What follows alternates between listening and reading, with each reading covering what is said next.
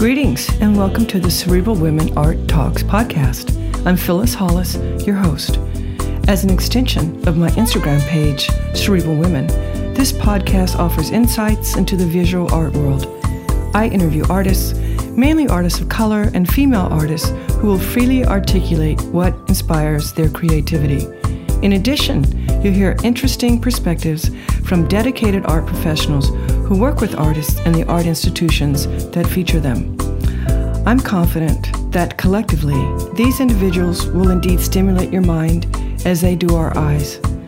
Please know these interviews are conducted in my Manhattan apartment, so please forgive the background sounds of city life.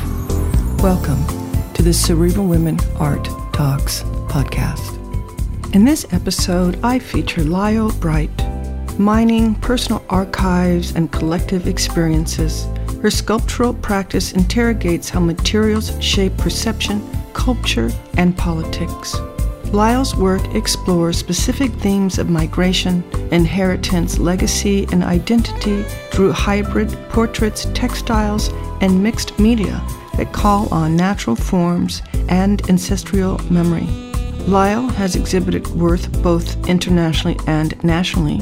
Solo and group exhibitions have been held at the Monique Meloche Gallery in Chicago, Sean Kelly Gallery, New York, Wellen Cora Gallery in Brooklyn, Mana Contemporary Chicago, and in Lagos and Berlin, to name a few. In 2023, Layo's work will be included in a two-way mirror, Double Consciousness in Contemporary Glass by Black Artists at the Museum of Glass, Tacoma, Washington. She has been the recipient of several honors and awards, and her previous residencies include Tyler School of Glass in Philadelphia, Art Cake Residency in Brooklyn, Next Haven in Connecticut, the Glass Studios at Mass MoCA, to name a few. Layo lives and works in New York City. Enjoy this episode of the Cerebral Women Art Talks podcast featuring Layo Bright. Layo, thank you for joining me today on my podcast. Welcome. Thank you, Phyllis. I'm really excited to speak with you. Thank you for having me. When did you discover your artistic passion? I would say I discovered my passion for art in school. So when I was young, I lived in Lagos, Nigeria, and very briefly in Harare, Zimbabwe. So that's two different African countries. And in both settings during school, art was my happy place. I did the best in art. Actually, I always got my best grades in art, but I would doodle during classes and draw a lot. Initially as a hobby and just doodling, but after a while, there was a real ease to having this time and reflectiveness and just letting go. And I felt a lot of freedom in expressing myself in that way, especially moving between a few countries, living in Harare for 2 years, and then moving back to Nigeria for the rest of my education. And I felt that power of expression stayed with me regardless, everywhere I went. And it became a sucker and a way for me to tap into myself and feel connected to bigger questions I had started forming in my mind. And when did you decide to study art? So that's a very interesting question because I studied law in university. So I went to Babcock University, and that is in Ogun State, Nigeria, which is about an hour out from Lagos, where I live with my family. And I was studying law, and this wasn't what I really wanted to do. I had initially wanted to study art, but having two African parents that believe in professional careers and professional courses, they were not in support of an art degree for my first degree. They said, yeah, you can keep drawing like you've been doing at home. That's your hobby. And I hated that idea of art as hobby and then have a real career, which was this thing I kept hearing from my parents and family.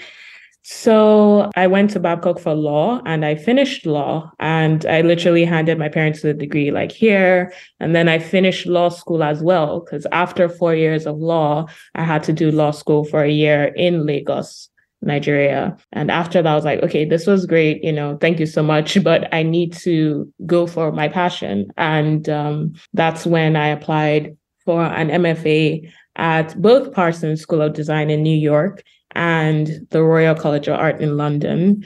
And I was very scared because I was coming from a place of, yeah, I'm a lawyer. Well, when the question was like, what's your undergraduate degree? And mine said law, I was just like, this is going to look so weird to them. But it had been a consistent passion of mine. I would draw on campus. I had an art club for the law students. In my own little circle, I was really dogged about it and determined. So when I applied and I did the interview, I tried to move forward with that. Like, I'm going to show just who I am and how much I care about this, even though I don't need to know everything about it. I just know I want to go for this. So I did the interviews and got into both. And those are the only two schools I applied to. And from there on out, it's just being consistently working on my practice, learning, making, and just being grateful that I get to finally do what I love every day. Were there any particular artists that influenced you early on? Yes, definitely. So I grew up with a few art pieces in the house. My dad didn't know, but he is like a mini art collector, I would say. Like, he would buy these like artworks like that we found out by prolific Nigerian artists later on, like Bruce Onobrapeya, who's like a legend in the Nigerian art world. And I was the one that told him. He's like, how did you know that? Because I'd started reading on my own. But I really came to a place of starting to recognize the different works of art, read, study on my own. And Bruce Onobrapeya was one big influence initially with the relief works, and looking at Benenwonwu, I really loved his like dancers and just the fluidity of his paintings. I didn't grow up going to galleries or museums. And in Lagos at the time, rather, there were art galleries coming up, like a few, like SMO Contemporary, Art House Contemporary auctions were a big thing. So I would go there, and it's an auction, but for me, it was like seeing works for the first time, and I would soak it in, and I would just like note the artists that I loved. And one of whom was Kweju Alatishe. And I just was blown away, like an artist just really going for it, doing amazing work, sculptural work that I didn't even know how to mold clay. I didn't even know how to draw, like nothing. And I could see these really intricate, elaborate, detailed sculptures by this woman artist, and I fell in love. And I ended up being her studio assistant. So after I finished law school, I was like, okay, how do I prepare if I really want to do art school or do an MFA? And I wanted to intern with an artist. And for me, she was like the pinnacle, like, oh my goodness, that would be a dream.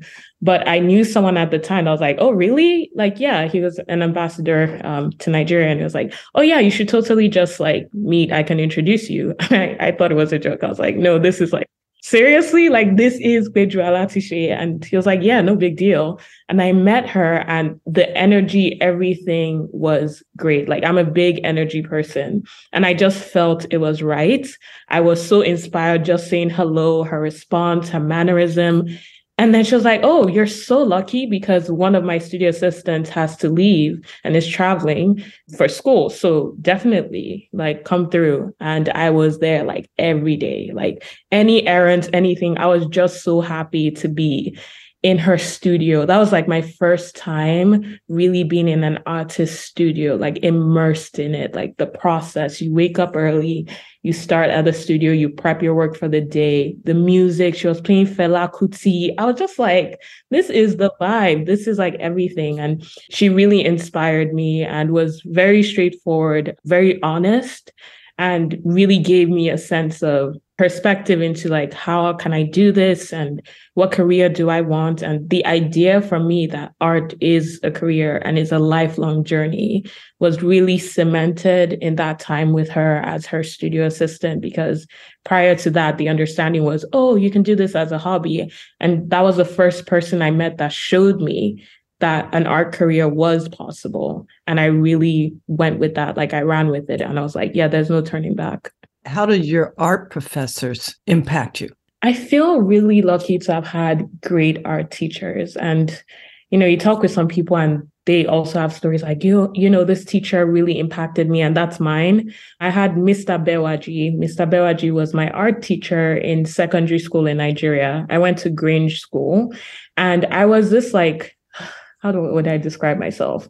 I was this like loner kid, always drawing, wearing her sweater, and art class was like where I lit up, like, and he noticed that. He was like, I think you have something here. Like, you're always really involved with your work. And he would like talk about different artists during class, like different types of making art, different styles. Like, people were always like on their phone or drawing or doing something else during class, but I was so captivated. And I mean, years after I left, I kept thinking about that really became a foundation for the idea of expression and freedom and lack of fear, because you could make whatever you wanted in the class. Like, he'll give you the prompt and he's like, just make, don't be afraid. Don't feel like there's a right or wrong answer. It doesn't have to be this like perfect rendition. And I really resonated with that idea. And in many ways, I feel like I work like that today. And then in Parsons, at Parsons, there was Andrea Geyer, who I still speak with. Andrea is an amazing artist herself, but just really made me feel like I was welcomed. I was coming from Lagos, Nigeria with a law degree, and everybody else was like, oh, we've done BFAs, we're showing in galleries already. And I was like, this kid out of nowhere, like, what am I doing here? What am I even going to make? I remember sitting in the studio the first day and just being like, white walls, like, what is this space? Like, not even knowing how to operate a studio or what to do with a studio. And Andrea made me feel so welcome, and also started making me think of concepts, ideas, like how to build a practice, like where, it's not holding your hand in an MFA program and then you don't know what to do after. So that was really a big deal for me. And then Lydia Matthews, who I'm still in touch with, also a professor at Parsons School of Design. She was the first person I ever interacted with, like from emails to like, hey, you're moving here, here's what you need to know. Until now, we still talk. Like, she's seen the evolution of my practice from like not knowing how to sculpt to being mostly a sculptor now. And she's just such a great friend and supporter of my practice. How would you define your practice? I would describe my practice as multifaceted, probing, and deeply engaged with experiences and perspectives. So I like to work through issues linked to like personal and collective experiences, like based on what I've been through, community, like thinking through migration, women's legacies and agency, identity, systems of power and structures, but also thinking through the historical context as well, like understanding where all this has emanated from, and me in the present and thinking through the present, how to then recontextualize or interpret those things. I would say I'm also deeply engaged with materials. I love materials. I love touching materials, making them, molding them. I have so many molds in my studio. I have buckets of clay that I just like make stuff with, and it doesn't even have to be a sculpture. It's like a practice. Like, I need to move my hands and feel the material. I think there's so much history that is imbued in the materials I work with and in the materials that are in the everyday, like working with glass. And, I have a glass of water next to me now, but then I, kiln form glass and heat it up and melt it and make it into different things. So I like to think of this relationship that we have with materials that goes unnoticed, and then, or not unnoticed in that way, but it's not that we're so conscious of it as much. And then taking that into an art context and looking into the history, how it's used, making portraits with that. I think that then navigates the material in a way that is unseeming to the everyday way we engage with it. And that's what I'm really invested in. And do you listen to music while you're working? I do. I am. It's so bad. People knock on my studio door, like my studio mates, and they're like, we were knocking your door. I'm like, I'm listening to music constantly. I listen to a range of music, from Afro beats to rock to jazz. And I also listen to the music parts of, the app Calm, the meditative app. It really gets me going and keeps my mind in this like repetitive motion. I like to replay tracks of songs because then I feel like it puts me in almost a trance-like state where I'm like, okay, just moving and working, and I'm not even fully conscious of what I'm doing. I like to do that because if I overthink it, I make decisions that my hands don't agree with. And I want to just do and make and then come back to it and look at it with fresh eyes. So it keeps my mind quiet and just my hands moving. So I love to listen to music, whether on speaker or like put my headphones in. How do you keep learning?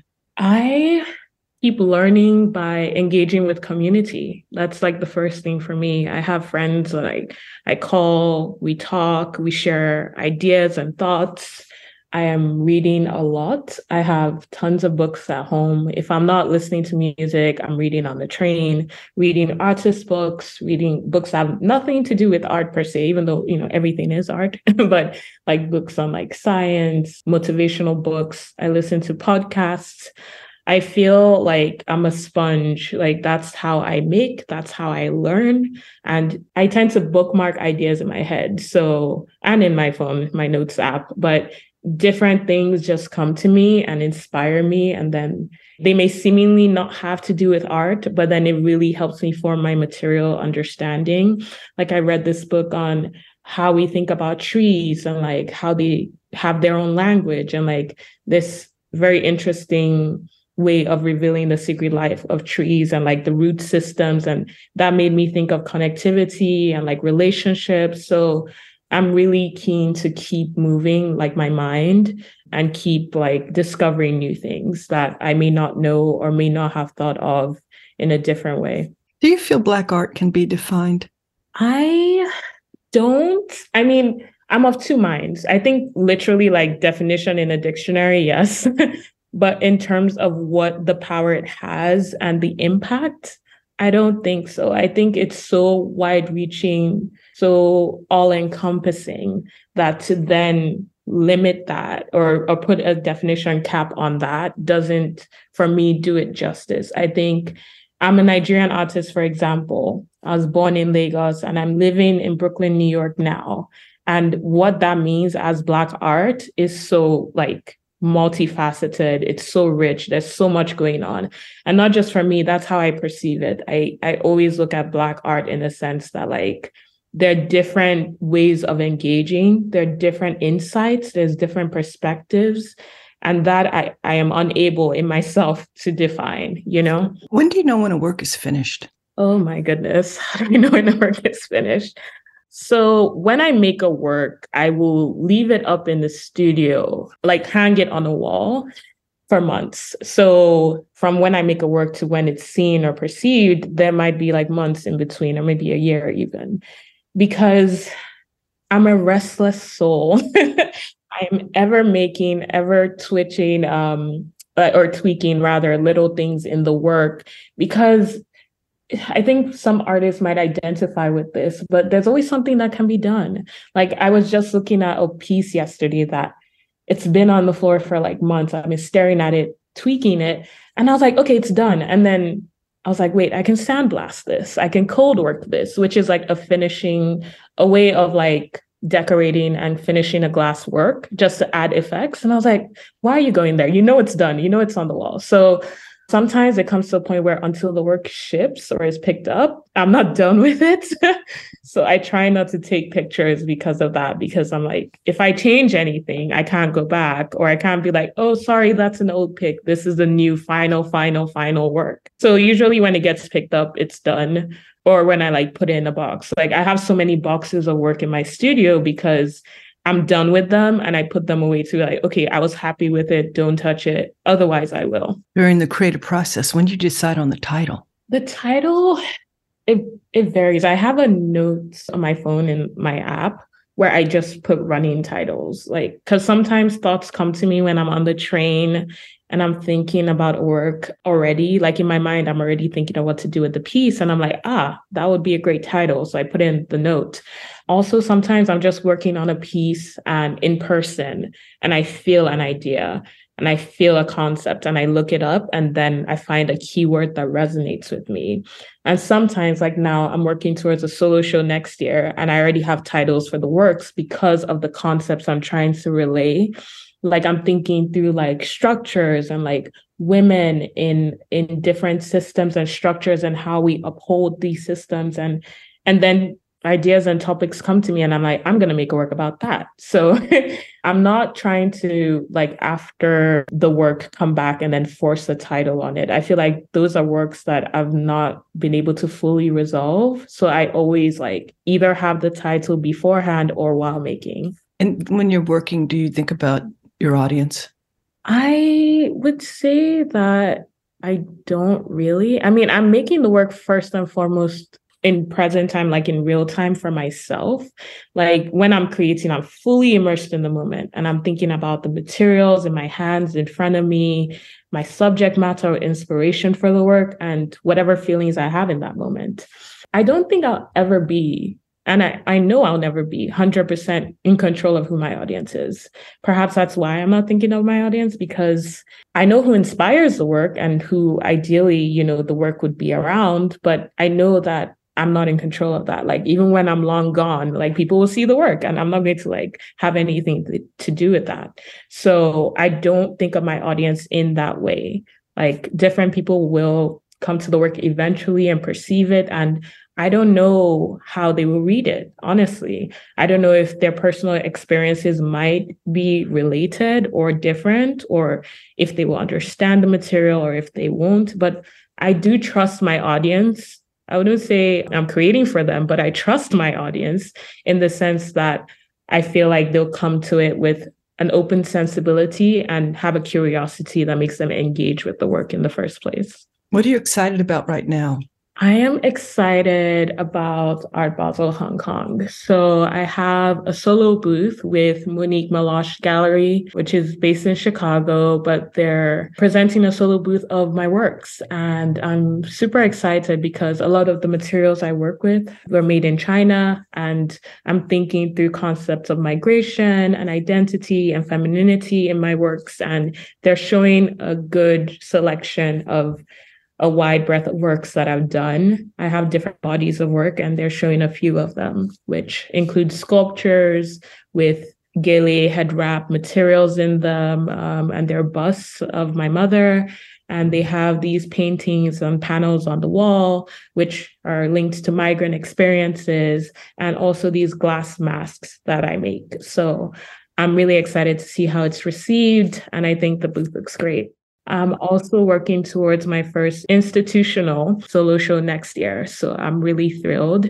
I wouldn't say I wasn't expecting it, but I feel like I am excited to participate and like make work in that way, like towards a solo show in a context where, you know, different people will come and see it, and also about the works that I've been wanting to create for a long, long time. Like it's almost like waiting to exhale. Like I can't wait for people to see it, to experience it. And I'm really excited to be working with the team. And I'm excited about going home. I'm going to Lagos, Nigeria this week. It has been 3 years. I haven't been home since pre-COVID, which has been rough. And I've never acknowledged that it's been rough, but I think the closer it's gotten to home and me going home, I'm like, wow, it's been 3 years. Like my mom hit me up yesterday and she's like, it's been 3 years. I'm like, I can't even believe this. So I'm going to get to go home and just soak everything in. And, you know, it's homecoming is always nice. And I think I'm very attached to a lot of family members, and like subject matters in my work have to do with home and family. And my mom is a major muse in my work. So it'll be really lovely to go and spend some time with them. Following up with that comment about your mom being a muse in your work, are there memories, childhood memories that are reflected in your work? Yes, definitely. I think of childhood memories like the head wrap and the gillies I use in my work. So I get a lot of the actual material from my mother. So I treat them as archival material because growing up and she's getting ready for like a church event or just Sunday church, like we wear it like a Sunday hat, I guess. And like weddings, she would be tying her gele in the mirror, which is what we call it. We call it gele. And it's this really stiff, like rayon fabric. We have it in different types, but it's a stiff fabric. And she would like literally design her head, like put this head wrap back and forth and twist it and turn it. And I remember like staring at her and just being absolutely fascinated. But of course, it became this symbol of like a crowning glory or a sense of like adornment and beautification, which I became very interested in because it's a very big statement and it's worn everywhere. Like you see people in the market wearing a head wrap or a gele, or you see them at weddings, or you see them in church. And I think a lot of my material understanding even started in the home. But because I was so close to it and it was in the everyday, I didn't think of it as, oh, art, It was just like, oh, my mom is just getting ready for church.